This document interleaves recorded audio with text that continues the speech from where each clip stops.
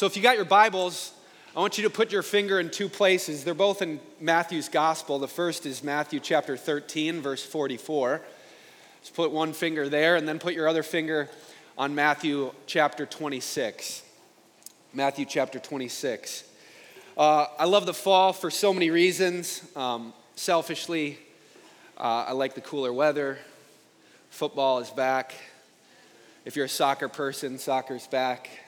Or maybe it's been going. I don't want to leave you out. I see you. Other sports are back. Kids are back in school. And we come back to rerouting ourselves in who we are and what we're actually doing in this space. You know, that's a question that we ask here a lot at Crossroads. Who are you and what are you doing here? And as important as that question is to be able to answer individually, it's also important to answer corporately. And so at Crossroads, we have these things called our mission, vision, and values, and these are the dictates by which we exist as a church. It's how we answer the question, like, who are we as a church, and what are we doing here? And so first, our mission, if you guys don't know this, we actually have a mission statement. It's why we exist. It's our whole purpose, and that is that we are a biblical community where Jesus Christ transforms lives and renews the city and the nations.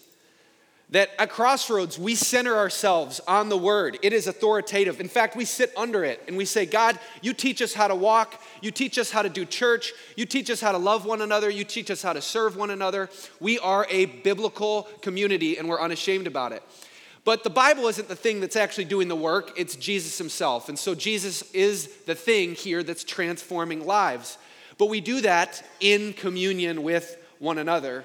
And then we pray that, as you know, Brian just talked about, we're the locker room, right, where we are then sent out into the world, and Jesus, through us, renews our city and the nations. Now, after a mission, there's actually something that we have to set our sights on, and that's what we call a vision. And the vision at Crossroads Church is very simple. It is the kingdom of God. So that when Jesus speaks of handing over the keys to the kingdom, he's actually just pointing back to what God has wanted to do from the beginning in the garden when he tells Adam and Eve, you're here to rule and subdue, that we are God's vice regents. By having his image put on us, he has given us the responsibility to receive the gospel and then go give the gospel, receive the kingdom, and then break out the kingdom out of our lives, not just here on Sunday mornings, but through every part of our lives, what we do, what we're becoming. And so then we would say that our values are then the vehicle by which the mission and vision of Crossroads Bible Church is carried out. And we have three of them, and that is worship, the wholehearted pursuit of God, community, the intentional pursuit of one another, and mission, the sacrificial pursuit of our neighbor. And you go like, well, where did we get these things? Did we just kind of like make a cool graphic so that we could say that this like kind of looks like this Trinity thing? No, this is deeply scriptural. In fact, if you were to smash the greatest commandment and the Great Commission together, that's essentially what we're saying we want to live out. We want to love God supremely, love one another sacrificially, and then go out and make disciples of all nations. And we play a small part in that role here at Crossroads. And hopefully that just whets your appetite for what the next 3 weeks are going to be, because we're going to be diving in deeply to those three core values that we hold to. What does it mean to worship God? What does it mean to live in community with one another here? And then lastly, what does it mean to live on mission? And as a part of this and going forward, this is kind of a plug, but we're actually starting up a new podcast that we're going to call The Locker Room, which will launch off of our Sunday morning gatherings. And this week, we're going to publish our first one talking more about what it looks like to worship. And then we'll talk about what it looks like to be in community and so on and so forth. And then as we head into Genesis, it will also provide a platform to dive deeper into what we're going to be diving deeper into this fall. So let me pray for us one more time. And then we're going to stand for the reading of God's word. Actually, you guys can do that right now. God, we approach your word with reverence, and we know that you speak in it. And so we ask that you speak to us again this morning, and we pray this in Christ's name. Amen. Matthew chapter 13. verses 44 through 46. Jesus is in the middle of speaking many parables, and these are two of the shortest ones that he'll ever speak. It says this: "The kingdom of heaven is like a treasure hidden in a field. When a man found it, he hid it again. And then in his joy, he went and sold all that he had, and he bought that field. Again, the kingdom of heaven is like a merchant looking for fine pearls. When he found one of great value, he went away and sold everything that he had, and he bought it." And I'll flip to 26. Starting in verse 1, going through verse 16. Now, I always wondered, like in these parables that we just read, is Jesus just being hyperbolic?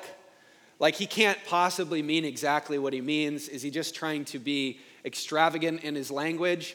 And we'd be tempted to believe this if the woman that we're about to read about in Matthew chapter 16 didn't have to ruin it all for us, because she does exactly what Jesus just spoke of in those parables. It says this: "When Jesus had finished saying all these things, he said to his disciples, 'As you know, the Passover is 2 days away, and the Son of Man will be handed over to be crucified.' Then the chief priests and the elders of the people assembled in the palace of the high priest, whose name was Caiaphas, and they schemed to arrest Jesus secretly and kill him. But not during the festival, they said, or there may be a riot among the people. While Jesus was in Bethany, in the home of Simon the leper, a woman came to him with an alabaster jar of very expensive perfume. She poured it on his head as he was reclining at table. And when the disciples saw this, they were indignant. 'Why this waste?' they asked. 'This perfume could have been sold at a high price and the money given to the poor.' Aware of this, Jesus said to them, 'Why are you bothering this woman? She has done a beautiful thing to me. The poor you will always have with you, but you will not always have me. When she poured out this perfume on my body, she did it to prepare me for burial. Truly, I tell you, wherever this gospel is preached throughout the world, what she has done will also be told in memory of her.' And then one of the 12, the one called Judas Iscariot, went to the chief priests and asked, 'What are you willing to give me if I deliver him over to you?' And so they counted out for him 30 pieces of silver, and then from then on, Judas watched for an opportunity to hand Jesus over." This is God's word. You may be seated. Here is a woman who has found the hidden treasure. She has found the pearl of great worth, and the disciples think that she's an utter fool, but she knows exactly what she is doing, doesn't she? And is anyone else captivated by this story? I mean, I was just thinking about it this week. Simply by being here in this gathering this morning, we're actually all fulfilling a prophecy of Jesus just by being here, because Jesus says, "Truly, I tell you, wherever this gospel is preached throughout the world, what she has done will also be told in memory of her." It's 2023, and we're still talking about this woman doing this simple but extravagant gesture of love and devotion for Jesus, and what she is doing can only be described with one word, and you guessed it, it's the word worship. We got to ask the question, what does worship mean? Like, what is it? Is it just coming in here and singing songs? Is it worship music? Is it Sunday mornings? Is it 15 minutes of Bible reading before we go to work in the morning? What is worship? If worship is simply those things, then what this woman does doesn't fit into any of those categories. In fact, this is worship. And what Jesus does is he labels this act of worship with a word. He says, it's beautiful. See, worship is about ascribing beauty to something. It's about ascribing worth to something. It's about what we treasure. It's about what we find our happiness, our significance, our security in life. It's what we love most in life. In fact, whether you are aware of this or not, you are in a constant state of worshiping.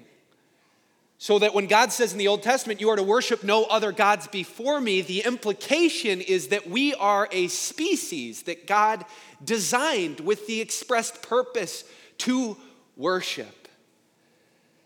And if we do not worship God, the question is not, are we worshipers? It's just, what are we worshiping instead? You will worship. You will worship your identity. You will worship the cultural template for a fulfilling life that is put before you. You will worship your sexuality. You will worship sports. You will worship your treasures on earth, your money, your home. You might worship your boyfriend or your girlfriend. You might worship your comforts in life. How about your Netflix? Or the Coors Light? Or just a little glass of whiskey to take the edge off at the end of the day. Anything in your life that you use to find ultimate significance, security, love, joy, and happiness is the thing that you worship. You do not have a choice if you worship or not. You will worship. And here's the half scary / beautiful implication is that you actually become what you worship. You become like the things that you worship in your life. And so to paraphrase a doctor of music who's now retired at Wheaton College, Harold Best, he said, worship is the outpouring of all that we are, all that we do, and all that we are becoming in light of what we value most in life. It is the outpouring of everything that we have and everything that we are in light of our highest values in life. And of course, proper worship is choosing God as that highest value in our life. But to choose God, we have to actually see God for what he is worth, which is why I also love this definition of worship by now rest in peace, Dr. Tim Keller, who says that worshiping God is seeing God for what he is worth and then giving God what he is worth, which is exactly what this woman in this story is doing, right? She sees God. She sees him as worthy of something, and then she pours out something of value that is an expression of her worship. How much is Jesus worth to you? How much? How much is Jesus worth to you? That's a question that we all need to answer this morning. Because I want you to think about this story. This woman is like this beautiful rose growing in the midst of this trash heap. It's burning all around, because think about the two stories that frame this text. First, you've got Caiaphas and all the professional class of worshipers, and where are they?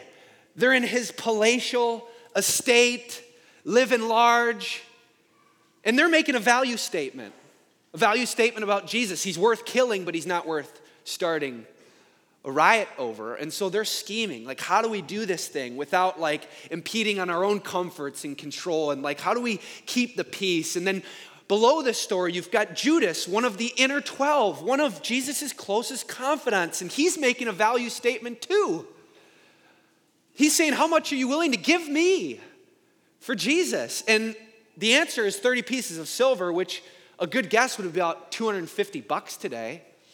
And so you've got the professional class of worshipers in Caiaphas and the religious elites, and then you've got one of the closest confidants of Jesus and Judas, and they're linking arms together to betray and to murder the very Son of God. But in the midst of this all grows this beautiful rose of this woman worshiping Jesus for what he is. And it's not just happening metaphorically in a trash heap, but literally in a trash heap, because where is Jesus while these people are off doing their thing? He is in Bethany. And if you know anything about Bethany, the Dead Sea Scrolls actually tell us that Bethany, on the outskirts of Bethany, was a leper colony. And that's why this city is actually outside of the city gates on the other side of the Mount of Olives. And so Jesus isn't just in the place where all of the destitute and poor and unclean people would have been, but he's where? Some place even more specific than that. He's in the house of a leper, Simon the leper. And whether Simon's been healed by Jesus or not yet at this point, it doesn't really matter because Jesus is there having dinner with them. And let's just pause here for a second. Because what keeps us from worshiping God? What keeps us from worshiping God? Some of you in this room, you feel like a leper this morning. You even think about things you did this week and you go like, they almost kept you from walking through these doors. You feel unclean, you feel dirty, you feel destitute. And you might not be literally poor, but you feel spiritually bankrupt this morning, and you just clawed your way in here. And even in this moment, you can't believe that God would really love you the way that he does love you. And see, this is the thing that keeps us from worship. Our sin, like, how many of us know this? I know this personally, you know this. When we sin or we feel dirty or we feel down in our sin, where is often the last place that we want to go? To Jesus. We don't want to go to him. That's the last place that we want to turn. And I actually love how Robert Murray McShaney, he describes this. He says, I feel when I have sinned an immediate reluctance to go to Christ. I'm ashamed to go. I feel as if it would do no good for me to go. As if it were making Christ a minister of sin. To go straight from the swine trough to the best robe and 1,000 other excuses. But I am persuaded that they are all lies straight from the pits of hell. There is nothing that you can do in your life that would separate you from an opportunity to turn yet again and worship Christ. He will allow you to worship him in the middle of the trash heap that may be your life right now. Think about that.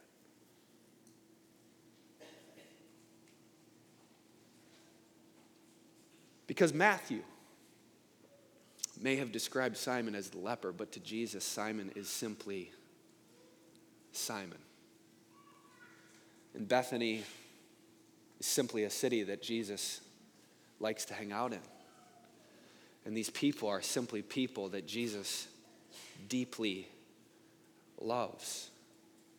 And I want you to know that you are never too destitute to worship God. In fact, Jesus often goes to the fringes of society to invite the very least of these to come and worship him. And so Jesus is in the village of pain, in the house of the unclean. And God with skin and bones is sitting there, and he's doing what we do as humans. He needs a meal, and so he's sitting having dinner. And just when this whole situation couldn't get any more upside down, this woman who John tells us is Mary, the sister of Lazarus, and Martha, she comes to Jesus with her most precious possession. It's her alabaster jar full of oily perfume, and this thing is probably a family heirloom. Mark tells us that it's worth more than a year's wages. It's everything that she has, and she cracks open that jar and dumps that year's salary over Jesus' head. And as this happens and the oil begins to drip down his shoulders and back and down to his feet, the room is exploding with the beautiful scent of this woman's worship. And I was thinking about it this week, like, what would it have been like to be in that room with those smells and Jesus? Now, my younger brother, he's a really odd guy. I love him. But he loves smells. I mean, I like when things smell good, but he loves smells. So he becomes like this connoisseur of perfumes and colognes. Like, he just really likes it. I love him. And I remember even when we were growing up, like, if I would fart, sorry to go there, but he would like make it a moral objection. Like, he'd be like, do you consider yourself a just man for doing that? I'm like, it's not that big of a deal, dude. But he's a big smeller, you know, like, my wife when she's been pregnant before. Like, she can smell everything. It's actually infuriating. But my brother, he described to me, I was like, tell me a little bit about this, because this is oily perfume. And he said, it's actually interesting. He got way too excited. And he shouldn't have been this excited about cologne. But he said, the higher the oil content in a cologne or a perfume, the more that it will smell. In fact, if you take a really high-end perfume, it will usually have a lot of oil in it. And this is why essential oils are so much, and a myriad of other reasons. That was a little uncomfortable laugh. You can laugh at that. By the way, I'm selling some out there after service. And so if you take a really high-priced perfume and you spray a couple sprays, if you do not bathe, my brother was talking about how this will actually last for a couple days. And this woman takes her alabaster jar of pure nard, which is entirely 100% oil, and she dumps it on Jesus' head, in his hair, it's in his clothes, it goes all the way down to his feet. And so this tells me three things. A, because she dumps the whole bottle, it would have been this explosion of crazy aromatics. B, they don't shower that often in this culture. And so C, it is a very high likelihood that Jesus goes to the cross smelling beautiful like this woman's worship. Think about that. That Jesus probably reeked of this beautiful scent that this woman poured out on his body. And I wonder if Jesus had this in his mind metaphorically or even literally in Ephesians 5 when he says, live a life filled with love, following the example of Christ, who loved us and offered himself as a sacrifice for us, a pleasing aroma to God. But either way, this woman sees Jesus for what he is worth, and she gives him what he is worth. She has found the great pearl. She's found the great treasure. And as a result, there's this extravagant and even wasteful act of her worship in a setting where survival was so important. You have to understand, this is everything. But she does it because Jesus is worth it. And that's the question of worship, right? Like, is Jesus worth it? What is he worth to you? Is he worth anything? Is he worth $10? Is he worth a Sunday morning here and there? Is he worth your 6 a.m.? Is he worth how you choose to eat? Is he worth how you choose to drink? When you drink? How much you drink? If you drink at all? Is he worth your sexuality? Is he worth your singleness? Is he worth the things that you choose to do and not to do with your boyfriend or girlfriend? Is he worth your money? And then how much is he worth? Is he worth a little bit? A lot of it? All of it? See, these are all the questions that we have to answer. Apparently, the disciples didn't think so, at least in this moment. Because Jesus says this is a beautiful thing, but they coin it with a different phrase. What a waste. What a waste. And then they give a reason. Jesus, it could have been used for the poor. What's going on here? Doesn't Jesus care for the poor? Jesus says the poor you'll always have with you. Do you know he's actually directly quoting from Deuteronomy 15, which if you opened up that passage, you would see is a very practical passage on how we should care for the poor. And if you read Matthew chapter 25, which comes right before 26, Jesus just gets done telling the disciples, when you care for the least of these, you're actually caring for me. And so they're rightfully confused. Everyone's ready to bash the disciples. I think that they're just a little bit confused. See, what I think's going on is that they have become too calculated, too professional in their worship to Jesus. They're running this whole discipleship thing like a nonprofit, like a 501c3. And so they don't have a category for this radical expression of worship from this woman. They're going, this is such a waste. And they're probably thinking that for multiple reasons. Number one, this is all that she had. But number two, they're literally in Bethany. And if Bethany is what we think it is, They're probably looking at Jesus like, this is a poor and destitute place. This money could be used right here, Jesus. But Jesus seems so unconcerned about the poor in this circumstance. In fact, he rightfully says the poor you will always have with you. And what's he saying? He's saying, look, it's not about the poor. It's about me. Am I not worth this expression of worship? I'm God. And this brings me to a question. Well, what's the difference between the church and a secular nonprofit? What's the difference between just doing good and living out an expression of our worship into the lives of other people? We both do good things. We both seek to help people. We both do altruistic things, but one is humanism, and the other is out of our love for Christ. See, humanism is exactly what it sounds like. In humanism, human beings are the most important thing in the universe. They're of the highest value. They're of the highest worth. This is the world that we live in. It's all about me. It's all about us. It's all about human beings. We are the chief end in the world.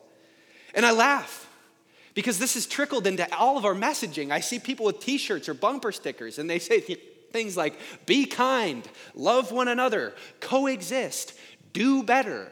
Then what? She's worshiping the Creator. They're worshiping the created thing. And here's the difference. This is a matter of ultimate worth. In the church, we serve and love people, including the poor, because of the ultimate worth and value of Christ. In humanism, we serve each other and one another because we think that human beings are the most important thing on the planet. They're both doing the same thing, but quite literally from opposite spectrums and systems. And we should care about the poor. In fact, we should care about the poor more than the world cares about the poor. But the way that we do it and the reason that we do it in the first place is far more realistic. It has far more power behind it. It's holier and it's more sustainable.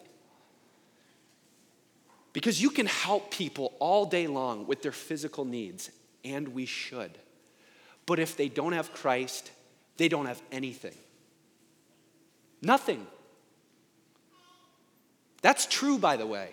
Don't let the enemy creep in and say, well, it'd be nice if they had a home, but if they don't have Christ, but they have a meal here on the side of eternity, that's fine. It's like, no, if they don't have Christ, they don't have everything. But here's the radical blessing of being poor, but being rich towards God. If you have Christ, you have everything, even if you don't have anything. And that's what's going on here. And as a result, what they call a waste, Jesus tags with a different descriptor. What he or what she has done is beautiful.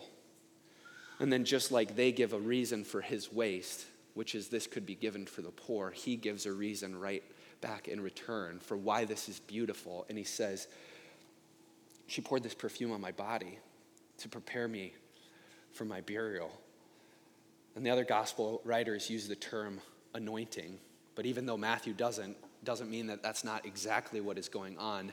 This woman is anointing Jesus for his burial, which means that while Jesus' disciples don't understand, even though he's told them 3 times he's going to the cross, she does. And she sees the value of it. And if this woman sees the value of it before the cross, how much more should we see the value of it after the cross? And what is she doing? She's anointing. And in its simplest terms, what is anointing? It's an acknowledgement and a setting apart. She's setting Jesus apart from who? From us. Jesus, you are king. Jesus, you are high priest. Jesus, you are God, and I am not. And you are worthy of this expression of radical devotion. And that's when Jesus says to the disciples, why are you bothering this woman? What he's really saying is, guys, what you don't understand, I'm worthy of this. I'm God. She's worshiping me. Worship is all about Jesus. It's all about God. It's an extravagant pouring out of our lives for God. And we can become just like the disciples, and we can just become so quick as Americans in our society to just think about the economics of our worship. We just dial it down, we water it down, and we're just like, how much of my life can I keep and take a little bit of Jesus in, and how can these two things coexist together? How much money can I give, but then keep some for myself? And it's like, that's not the way that we do things. It's like, how valuable is God? And then when he asks for anything, are we willing to just go, you can have it? But what the disciples don't realize is that by saying this is a waste, what they're really telling Jesus is that you're not worth it. And if you worship Jesus, people will look at your life and the things that you do in your life, and they will call it a waste. They will. I'm embarrassed to say this. Before I was a Christian, I'd look at lives of missionaries and I'd go, what a waste. Dummies. Going off, like, we live in America. Why would you want to go over there? Like, the stuff here is pretty good, like, what a waste. Why waste your life? You're not going to put away for your retirement? You're not going to do those things? What a waste. Remember when my brother came to know the Lord? Before I did. And he'd done such radical things of eradicating things in his life. And I remember asking him first time, after he'd given his life to the Lord, and I'm just confused at the lifestyle that he was choosing to live. He dumped his girlfriend that he wasn't in a great relationship with. He stopped drinking and smoking. And I remember thinking in my mind, like, what a waste. That stuff's fun. It's so much fun. What are you doing? And I remember having conversations with him, and he'd just be like, is God not worth that? And I'd be like, are you insane? What are you talking about? But then we can do this as Christians as well. I mean, one of the best examples for me that I could think about this week is I have friends, and I know people that have been in positions of elite authority within companies, and they've made a ton of money. And God sets people apart to do that and give it away, and that's great. But then when those same people that have those skills decide that God is calling them elsewhere and that their role in life is not simply to make a ton of money to give it to the church, but that God has something else for them, Christians will look at what they're doing because we base it on our own economics of worship, and they'll go, what a waste. You have all these skills, you could have made all this money, and now the church doesn't get all the money. It's like, God doesn't need your money. He needs you to be obedient. And that's not to say that God doesn't set people apart to lead companies that are Christians, to make a lot of money. Sweet, do it. Serve the kingdom. That's awesome. But if we go, what a waste, what we're really saying is that money is of more value to God than that person's devotion and obedience. Can we leave some room in our worship for God to call us to do things that break our calculated attempts at worship? Because when I read the Bible, I see some that pour it out. They're called to pour out a year's wages. Some are called to give it all up, like the rich young ruler. But I haven't seen one Christian ever where Jesus is like, I'll just have your leftovers. It's cool. That ain't worship. You got to decide. Is Jesus worth it or is he a waste? But he can't be in the middle. He's worth it or he's waste. What is Jesus worth to you? Unfortunately, our text ends with a more bleak evaluation of Jesus' worth being made, and the irony in this story is palpable after this beautiful act. Verse 14. Then one of the 12, the one called Judas Iscariot, went to the chief priests, and he asked, "What are you willing to give me if I deliver him over to you?" And so they counted out for him 30 pieces of silver. From then on, Judas watched for an opportunity to hand him over. Do you notice what Matthew is doing here? This woman and Judas are both making value judgments about the nature of Jesus in his life. This woman gives up everything and she gets Christ, and Judas is handing over Christ for $250. And somewhere in Judas's mind, like, this shift has happened and it becomes all about him. And this is why in verse 15 we get this phrase from Judas, "What are you willing to give me for Jesus?" And I hate to say it, but in the church in America, like, we've become a little bit like Judas in the way that we worship Jesus. Think about how many times you've even walked out these doors and somebody's asked you the question, "How was worship today? Was it good? Was it bad?" Guys, we don't get to answer that question. The only person that gets to answer that question is God. He's the object of our worship. Because when we say, well, worship was good or worship was bad, what we really mean is that our experience of the worship was good or bad, which really shows and reveals what we really worship. Our experience. Ourselves. And then this mind shift just kind of trickles in, and before you know it, we become the object of our worship. And I love a lot of the new worship songs that we have today. So many of them are great, and they're beautiful expressions of worship to God. But a vast majority of the new ones, are they me-centered or are they God-centered? Are they about me or are they about Jesus? We got to ask this question. Because so much of our worship today has just become a place to worship ourselves. I don't care if you don't like the pastor that's preaching. I don't care if you think that the songs were sung a little bit out of key. It's irrelevant because you're not here for you. You're here for him. That's what worship is about. Who are we worshiping when we come in here? Is this about me feeling good? That doesn't mean that God doesn't care about you. He knows better than you. And he knows that when you're enveloped in worship to him, when you're so consumed with his beauty, it's actually the best thing for you. That's the thing that'll heal you. That's the thing that will root out sin in your life. Not self-help with God sprinkled on top. Do you see how sneaky idolatry is? It just creeps in. And this is why Paul explains this sneaky shift in Romans 1:25 when he says, we exchange the truth of God for a lie, and we choose to worship created things rather than the Creator. Worship is about getting after God. Worship is about getting outside of ourselves. And this is why we call it the wholehearted pursuit of God here at Crossroads, because it's about pursuing him. And the wholehearted pursuit of God begins when we see God the way this woman sees God. He is worth everything that we have and everything that we are.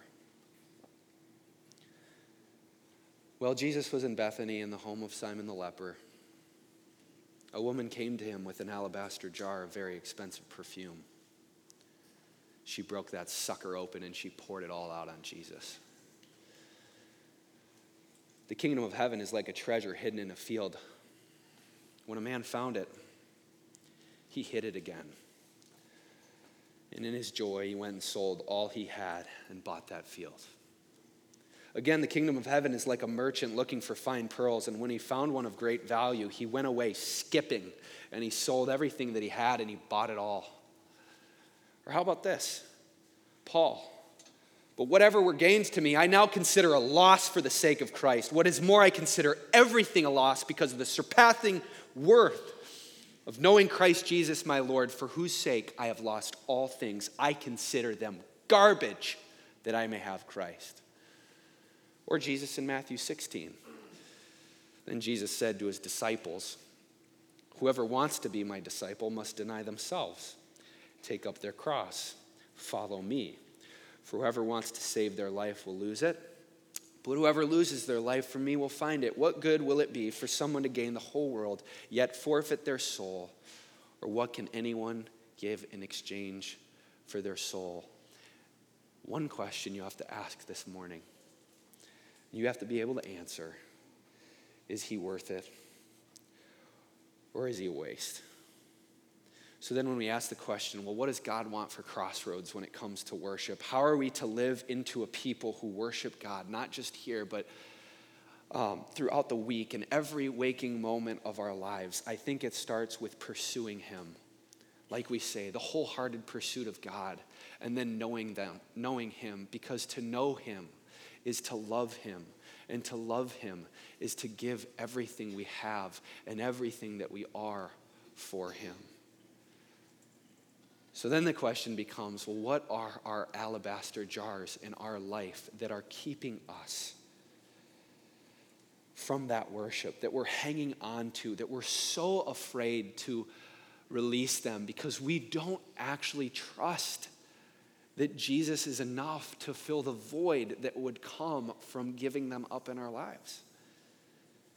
What are we withholding from him? Can I encourage you this morning to pour it all out? Jesus is better than the alabaster jars in your life. He is better than all the sex in the world, all the porn in the world. He's better than all the money in the world. He's better than every relationship in the world. He's better than the Wolverines. He's better than the Spartans. He's better than the Vikings. I love the Vikings. He's better than our 6 a.m. He's better than anything that we think is more valuable than anything that we have in our lives. Jesus is better than that thing.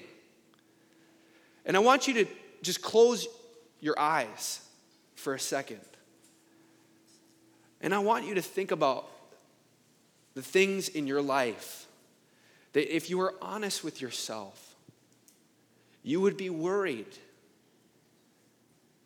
You would be worried not to have them. And if you were honest with yourself, you would feel naked and exposed if you didn't have those things. Or maybe that one thing. Do you have it in your mind? Jesus is better than that. So much better. Because for all the pouring out that we do, we need something to be poured back in.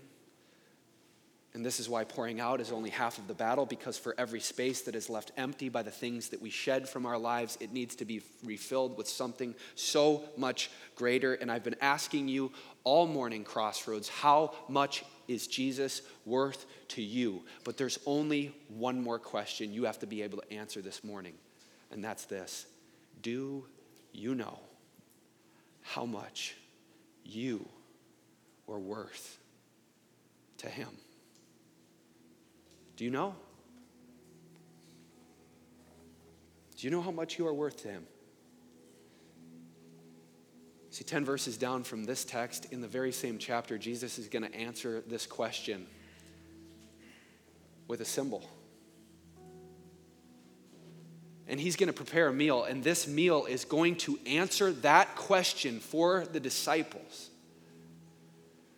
And as they're in the upper room, Jesus is preparing this meal, and he will say this to his disciples. Verse 26, while they were eating, Jesus took bread, and when he had given thanks, he broke it and gave it to his disciples, saying, "Take and eat.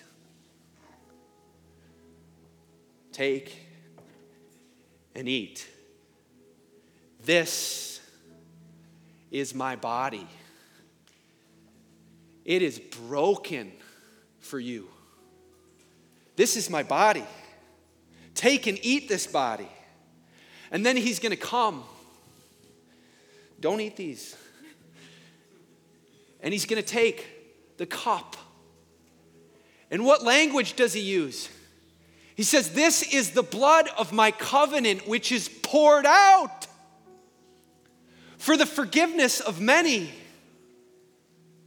Take this into your body, drink it. I'm pouring it out for you." And I tell you I will not drink from this fruit of the vine from now until that day when I drink it new with you in my Father's kingdom. And then the text says, and they sung a hymn. They sung and worship. See, we can worship with singing. It's just, that isn't all that worship is. They sung a hymn and they went out to the Mount of Olives. And so we're going to model what they modeled. We're going to come up. We got 10 stations around the room.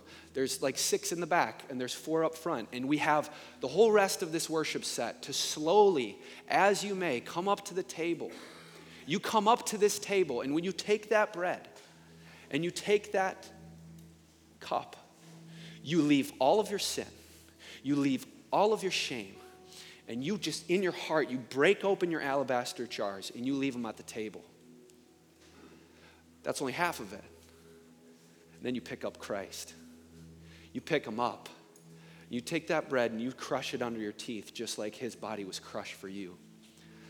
And you dip it in that wine. And you take in the blood of Christ.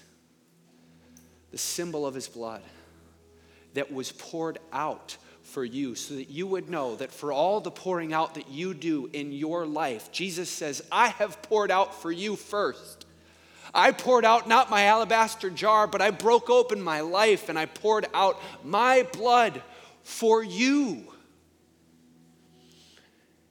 See, it only matters the answer to the first question if we know the answer to the second question. You can only answer how much Jesus is worth to you if you first know how much you were worth to Jesus. Do you know that this morning? Let's lay it all down at the table that he has prepared before us. Because as it's been said, he or she is no fool to give up what they cannot keep to gain what he or she cannot lose. And all of the things that we choose to put our heart in, these are things we can't keep. And yet when we receive Christ, we gain the only thing in our lives that we cannot lose. Do this today in remembrance of me, Jesus says. Let's pray. Jesus, you may have said that this was a beautiful thing done for you, but we turn to you and we say, you have done a beautiful thing for us. You've poured out your blood for us. You have broken your body for us. And so I pray that anybody that approaches your table that you have set before them would think of the ultimate table that will be set before us anew in the consummation of all things. And you'll be right there, Jesus. We'll be able to see you and touch you. And we'll feast and dine with you. But there had to be this meal first.